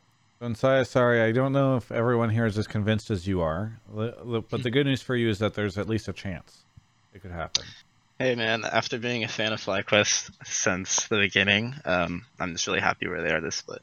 Wait, were you the FlyQuest fan that called in and flamed their content? Yeah, yep. How do you feel? Actually, since you're here, that was hilarious. Well, yeah, how do you feel about the Solo Queue Super Show? Are you watching that? Oh, okay, I'm watching the Solo Queue Super Show. I think it's a really good idea. It's something I haven't seen before. I don't know all the guests, so like the most recent episode, Genji Jaden, your princess, I think that was her name. I didn't know her, but it like with all the new content that comes out every season for FlyQuest, the Solo Queue Super Show to me has been pretty enjoyable. I think you're doing a really good job. And are you a fan of Tree Quest? Because I remember you called their old content super cringe and you felt embarrassed. Okay, so I went to week 1 LCS, and that's when I saw they unveiled the Tree Quest design for the jersey, and then I read about Tree Quest. When I saw the jersey at first, the innate kind of edgy esport fan of like, oh, all of our jerseys have to be like, this either dark color or like simplistic minimalist logo or something. And when I saw it at first, I was kind of like, oh, really? But it's grown on me. Ironic. It's grown on me. And I think like they're doing something no other team is doing. They're actually standing for something. And that's something Trisha said. Like, they always had the showcase greatness thing, but like now they're actually kind of implementing a brand and they have an image, and it's something FlyQuest can actually be associated with. It took me a little bit to like kind of like get used to it. But honestly, I'm pretty happy with it, and they've just gone so far from Fly Snickers. Did you hear about how Trisha and all of them said they heard your call before? Wait, what? Oh, no one told me they heard it. Yeah, I think Trisha talked about it in the interview with me. Oh no! If not, she talked about it afterwards. But yeah, like the FlyQuest folks saw the call. And I brought it up before as well at Riot, where I was talking about like we were in on like some teams branding meetings, and I was like, hopefully they see this call too. Yeah, I hope so. Damn. Redemption. The only thing that makes me sad is I'm looking at the FlyQuest channel, and it's much like the CLG channel. The thing that just makes me sad, because I know how much work goes into making content. Like, it's a bit of a bummer that clearly they're spending a lot of time making all this content, but the views are just not there. Yeah. So, because I mean, like the Turtle videos do really well when he goes to Worlds, but some of their more recent stuff has been getting like around 2K probably on average. So, shout out to FlyQuest. They're putting a lot of effort in their content right now. Go check out their YouTube channel. Maybe you'll find something that you it's like. Good. Yeah, please check it out. It's really good, guys. No, that's not just me like biased. It's actually good. This is coming from a man who's a huge FlyQuest fan and said he was embarrassed by their former content. So he's clearly, he comes from both sides of the street. Anyway, thanks Nsai for the call. Anything you want to shout out? Kelby May, I'll never forget what you told me. Just keep watching the split, and I promise you that you're gonna eat your words. Okay, thank you guys for having me. I'll tell him. I'll pass it along because I don't think he's in the chat right now. Anyway, have a good one. Have a good one, guys. All right, we got 2 more callers. Let me message Kelby and just make sure he knows. Kelby, hot Lion League caller, just called in to call you out. All right, you'll get the message. Quick shout outs to, I think somebody gifted, Alderman. Thank you for the 10 gifted subs. Super appreciate it. And then Ferber2, 17 months in a row. Ferber2 joined the call as I was reading off his sub, thank you for resubbing. Very nice of you. Where are you calling from? I'm calling from Ventura, California. Ventura. Okay, well, what do you want to talk about on the show?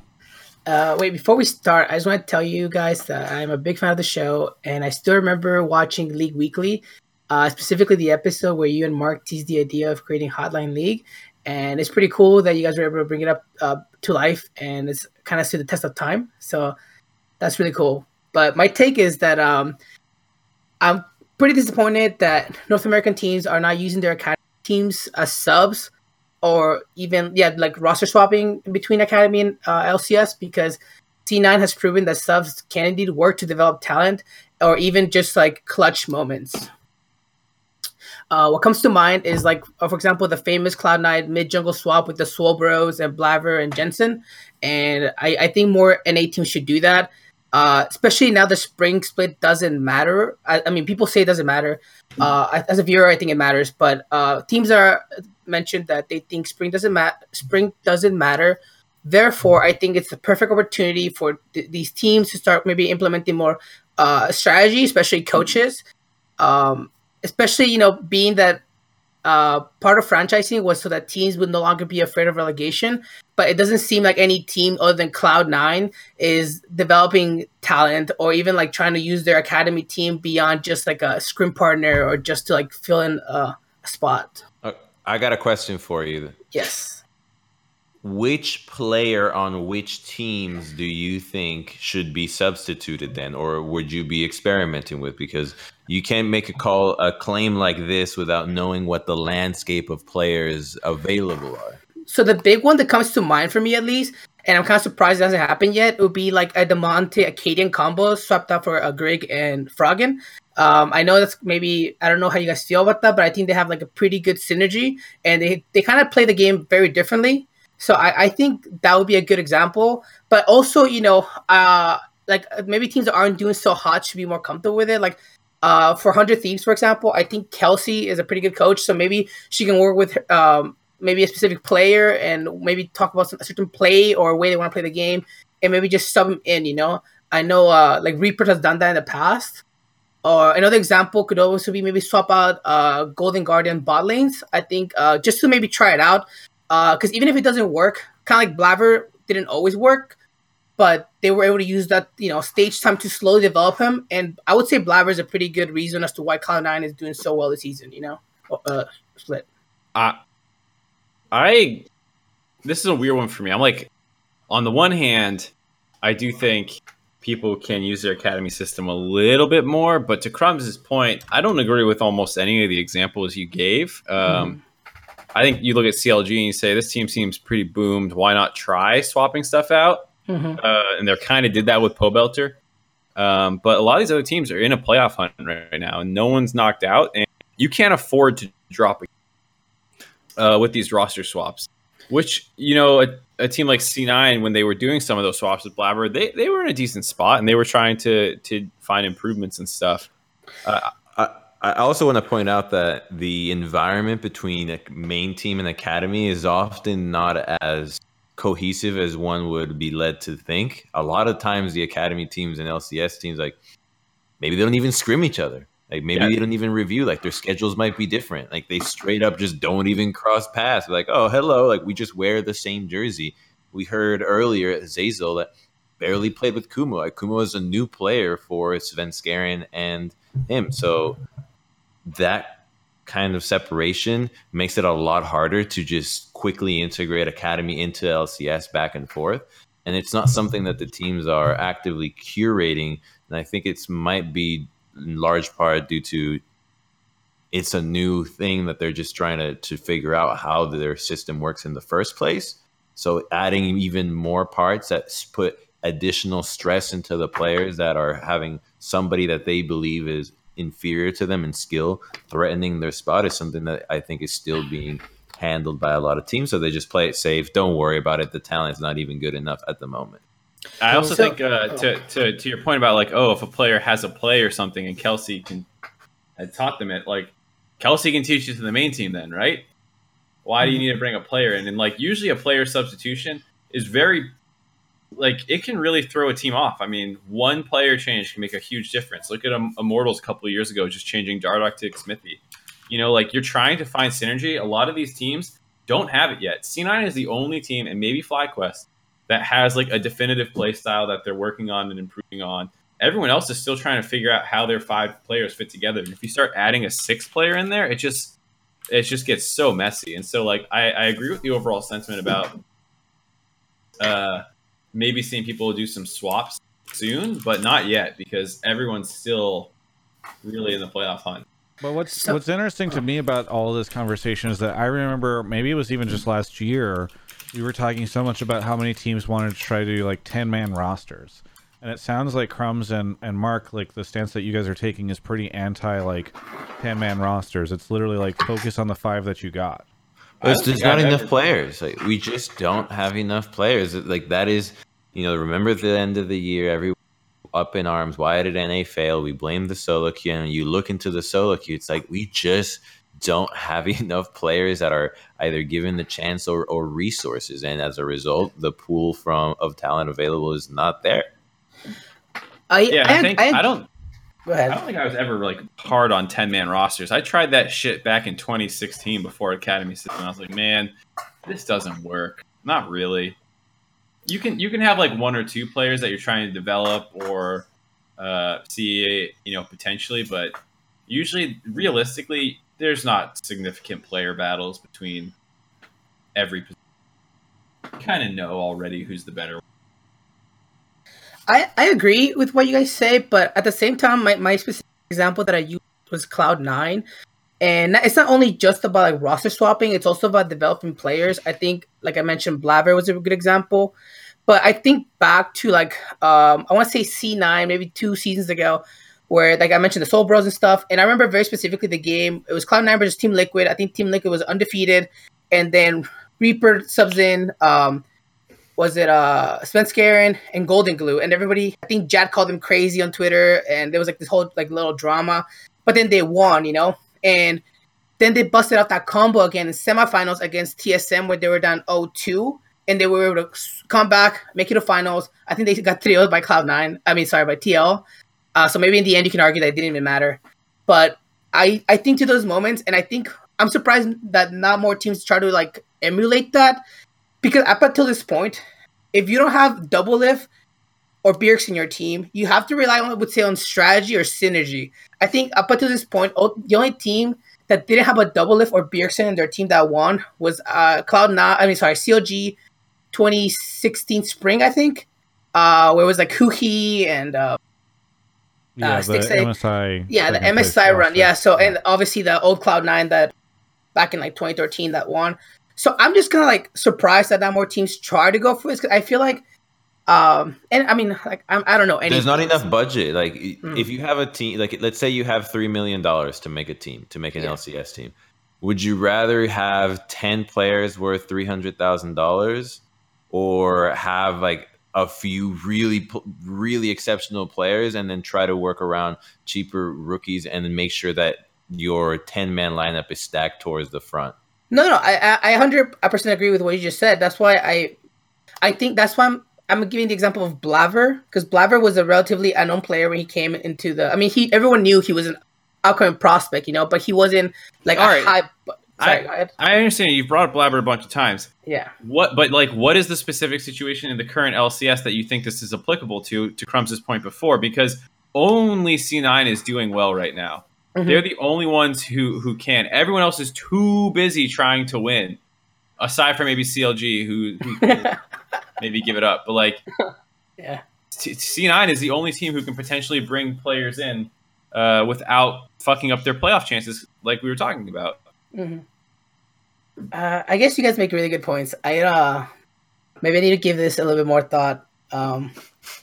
I think developing players is definitely something people should strive to, and I think giving players time to experiment and things like that in the LCS is good. But in the current environment, in Spring Split, while your starting 5 is legitimately trying to build stage experience, I don't think you can afford to take a single game off right now. You can't do it in Summer Split because you're trying to run for Worlds, right? I mean, to his point, doing this, you have to kind of do it in Spring if you're going to do it at all. I mean, some teams are fucking dead by then. Like, Yeah, so that's why I guess my point is like those teams that are because teams are gonna just be dead. So why not try something new? I guess instead of settle for a mediocre fifth or sixth, I'd rather people go out fighting than like just like settling for fifth and sixth. You know, personally as a viewer. Well, they don't know that they're gonna settle for fifth or sixth until they like lose the tiebreaker and end up in fifth and sixth. You know what I mean? Mm-hmm. That's true. Hey, thanks so much, Ferber, for the call. Anything you want to say before we move on to the next call? Just a big fan of the show, and I wanted to give a shout out to my team, Jacob Stamina Run, and my other team, George. But thank you guys for everything you guys do. Well, and hey, by the way, thanks for the shout out at the beginning on how long we've done the show, because it is true. I mean, this is definitely the longest running thing I've done, and I still love doing it. And Mark, also shout out to Alienware for sponsoring this. I actually went to the live show, Rift Rivals, that was hosted by them, and it was a lot of fun. Awesome. Hey, thank you. I really appreciate that. Yeah, no problem. Bye. Have a good one. Travis, can you get the next caller? I'm busy playing with my cat. No. Is that Nyoko? No, this is Natsume. Nyoko's the fat white one. Oh. Mark Zimmerman and his cats. Justin C. Scott, 16, thank you for the 7 months. Odd One Villain, thank you for the 16. Or sorry, Justin C. Scott, thank you for the 7. Odd One Villain, thank you for the 16. And Dasher7777, thank you for the 4. We got Mr. Brooks here, closing out the show. Mr. Brooks, where are you calling from? Charlotte, North Carolina. Charlotte, North Carolina. What do you want to talk about on the show? I wanted to talk about if Riot wants to make the LCS Academy more interesting, they should give watch rewards for watching the Academy games since we have more days of Academy now. I didn't even know that they didn't do that. That's a really good point. That's not a hot take. That's a fucking resume. So, sorry, you would like to have Academy Awards for watching Academy. Do you watch, or sorry, have watch awards for watching Academy? Do you watch it right now? I've actually been watching it more, mainly because I don't work on Mondays, and since there's 3 games of it in the first part of it before the LCS games, I've just been watching it a lot more. What did you think about today's games? I thought the first one was pretty good. Yeah, definitely. And then that was the Golden Guardians game, right? Or sorry, Dick and Toss Academy. Yeah, the Misfortune backdoor. Oh, yeah. Yeah, that was crazy. Yeah. Cow, the unsung hero there, just just ran it straight into 4 people. Didn't care at all. A madman. Okay, I'm tweeting to Greeley right now. Hotline caller has a take on Academy games needing watch rewards to try and grow viewership. Because we got Friday that's doing it. I'm sorry. I've tweeted at Greeley, the LCS commissioner. We'll see what happens. The tweet is there. I mean, this is just one of those points. I like it whenever Hotline League callers come in. Did you come up with this on your own, or have you seen it somewhere? Because that's actually a take that I'm kind of surprised I haven't really thought about, and I haven't seen talked about elsewhere. I mean, when I watch LCS all the time, I get watch rewards, and I was realizing that when I watch Academy, I didn't get rewards or like points towards that rewards, and I was like, why isn't Academy getting anything? Yeah, you would think Academy would need it more, right? Yeah, no, definitely. Like it would make a lot more people watch it. What? I wonder if you like 2x it, you know? 5x it. It's like, how much shit can you do? You start. It's like, hey, we know you have to watch Academy, so we're going to pay you more. Breaks Twitch viewership. Yeah. Or what if Academy watch rewards became relative to the team that you're watching, so you get paid less to watch. The worse it is, there's a bigger multiplier. If you have to watch an EG/CLG game, it's like, okay, well now we've turned the 5x multiplier on. Come in. Dude, I remember being a kid and seeing anything that would pay me. Like, there was things that would be like, we'll pay you 1 cent to play this game. Oh, yeah. I'm like, yeah, I'm playing. I'm doing it. Like, and if watching these games for some people is that, you're going to get a lot of people watching. They should have more complex rewards, too. That's like, if you watch every game from the last place team this season, you get a free champion or something. You know, like, you get some... some free blue essence. Yeah, you get something hyphier for. You start rooting for a team to just end up being last place because you're like, I need the skid. I want a streak. Yeah. That's actually that's pretty fun. I don't know why I haven't really thought of this. It's actually so smart. Yeah, definitely. I don't even know with like this kind of a short call because I think we just all agree with you. It's because you weren't watching Academy, Travis. Don't lie to us. No, I don't watch Academy, and honestly, he doesn't get rewards. And honestly, watch rewards. I wouldn't watch it with rewards. Actually, that's a good question, Travis. Do you think you would watch? Well, you don't care about watch rewards at all, right? Not really. Can you make a Twitch poll? Yeah, let's do it. It needs to be slightly complex. If it should be, would you watch Academy for Rush Rewards? Yes, no, and no, but I don't care about Rush Reward. Watch Rewards. You know. Okay, what are the three? Can you add would I add one that's I would AFK it? I would AFK watch. Yeah. So the four questions are: would you watch Academy for Watch Rewards? Yes, but AFK. No. And no, I don't care about watch rewards. Okay, we're gonna do this. If I see a lot of AFK watches. It's gonna probably be AFK. Okay, all right, we're putting it out there. It's on. If you're on desktop, you can reply. I think it works on mobile now. Oh, does it? Okay. I think it wasn't like a couple weeks ago. Oh, maybe not then. All right. So right now, leading the charge is yes, but AFK. But actually, a significant amount of people with no, I don't care about watch rewards. That's what I voted. Vote for no, I don't care watch rewards. That's me too, brah. I guess I should have said rewards instead of awards, But what's important is the no category is actually super low. Yeah. Like, most people are saying yes or yes in AFK, and the people who say no are ones who wouldn't be there anyways. We got a Twitch employee in the chat, and somebody just said in all caps, "Twitch app sucks dick." Someone said an interesting point, which is that there's no connection between LCS Academy players and LCS players. All right, poll is completed. The number one at 48%, yes, but AFK. 29% no, I don't care about watch awards. I don't know. I mean, the problem there is, like, if most people are saying they don't care about watch, like, right now, 75% essentially say they would only to AFK or they don't care. So do you actually build out the feature if all it's doing is making people AFK with it on?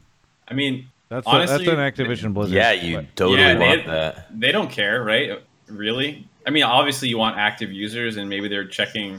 Yeah, but you don't want to fake. But I know how many of the AFK people are you going to convince will eventually watch though? Because I think not every single person that is watching will just hate tuning in. I imagine a big part would be like, you know what, screw it, I'll watch this. Oh, this looks interesting, and they'll get converted.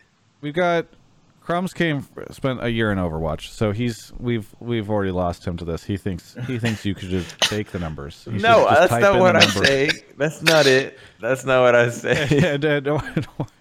And Mark, I don't know. I have a cat. Yeah, you have a cat, so you're not even. I think we've just lost this. Either way, Mr. Brooks.